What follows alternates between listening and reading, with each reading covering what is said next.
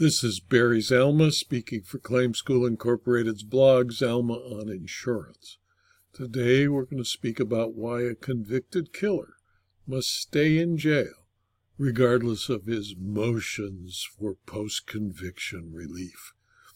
An insurance fraudster and killer wasted the court's time with a frivolous action and was given due consideration even though he was not entitled to it.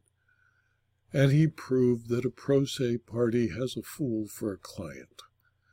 In the state of Delaware versus Ryan Shover, a May 15, 2023 decision of the Superior Court of Delaware acting as an appellate court, it dealt with proceedings by a convicted murderer and insurance fraudster, Ryan Shover, who acted as his own attorney. Ryan Shover had been found guilty of 2 counts of murder in the first degree, 2 counts of possession of a deadly weapon during the commission of a felony, first-degree conspiracy, and insurance fraud. The Supreme Court of Delaware had issued a mandate affirming the judgment of the Superior Court. Defendant then filed a pro se, that's acting as his own attorney, motion for post-conviction relief and motion for appointment of counsel, and the Superior Court granted the motion for appointment of counsel.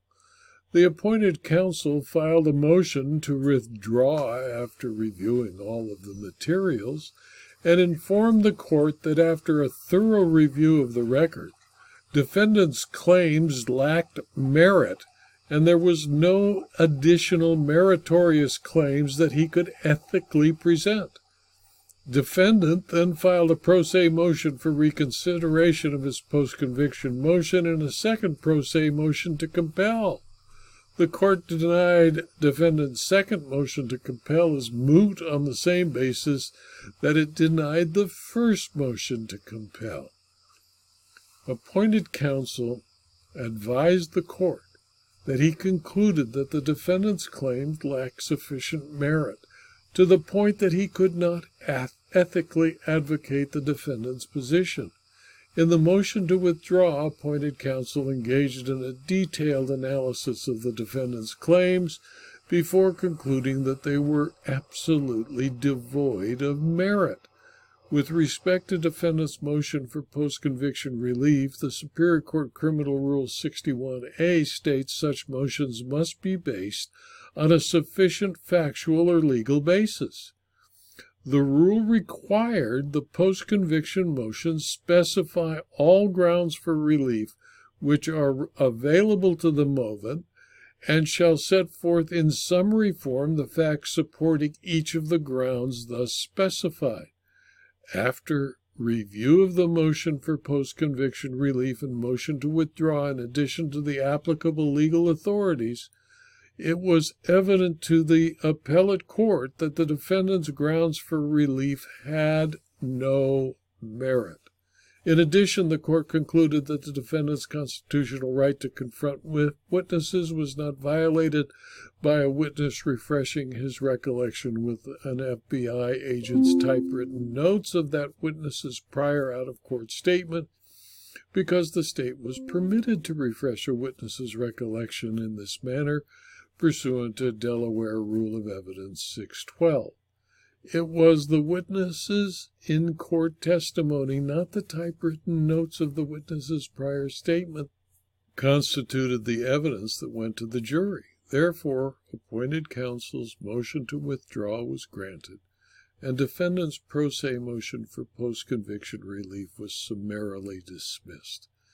In my opinion, some courts tend to protect the rights of a pro se party, as did this Delaware court, even a convicted murderer, but they should reconsider this testimony. The Delaware court provided an attorney to deal with the defendant's motion for post-conviction relief, only to have that lawyer move to be relieved because there was no basis in fact or law for the relief sought, and it would have been unethical for the counsel to represent Ryan Shover.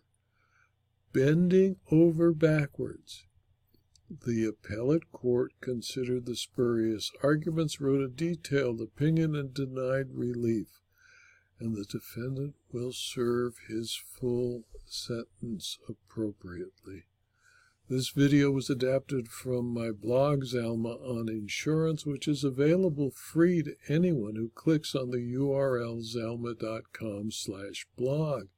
You can subscribe to the blog, and you will receive daily, usually 5, sometimes 6 a week, blog postings. And you will have access to the more than 4,500 blog postings. You can also subscribe to the videos at rumble.com and at youtube.com. And if you do, I'd appreciate it if you click on the like button at YouTube or the thumbs up button at rumble.com. And you might also please tell your friends and colleagues about these videos and blog postings so that they too can subscribe. And if you wish further detail and knowledge about insurance, insurance claims, and insurance law and insurance fraud, you might consider subscribing to my Locals channel or my Substack publications for a very small fee. Thank you for your attention.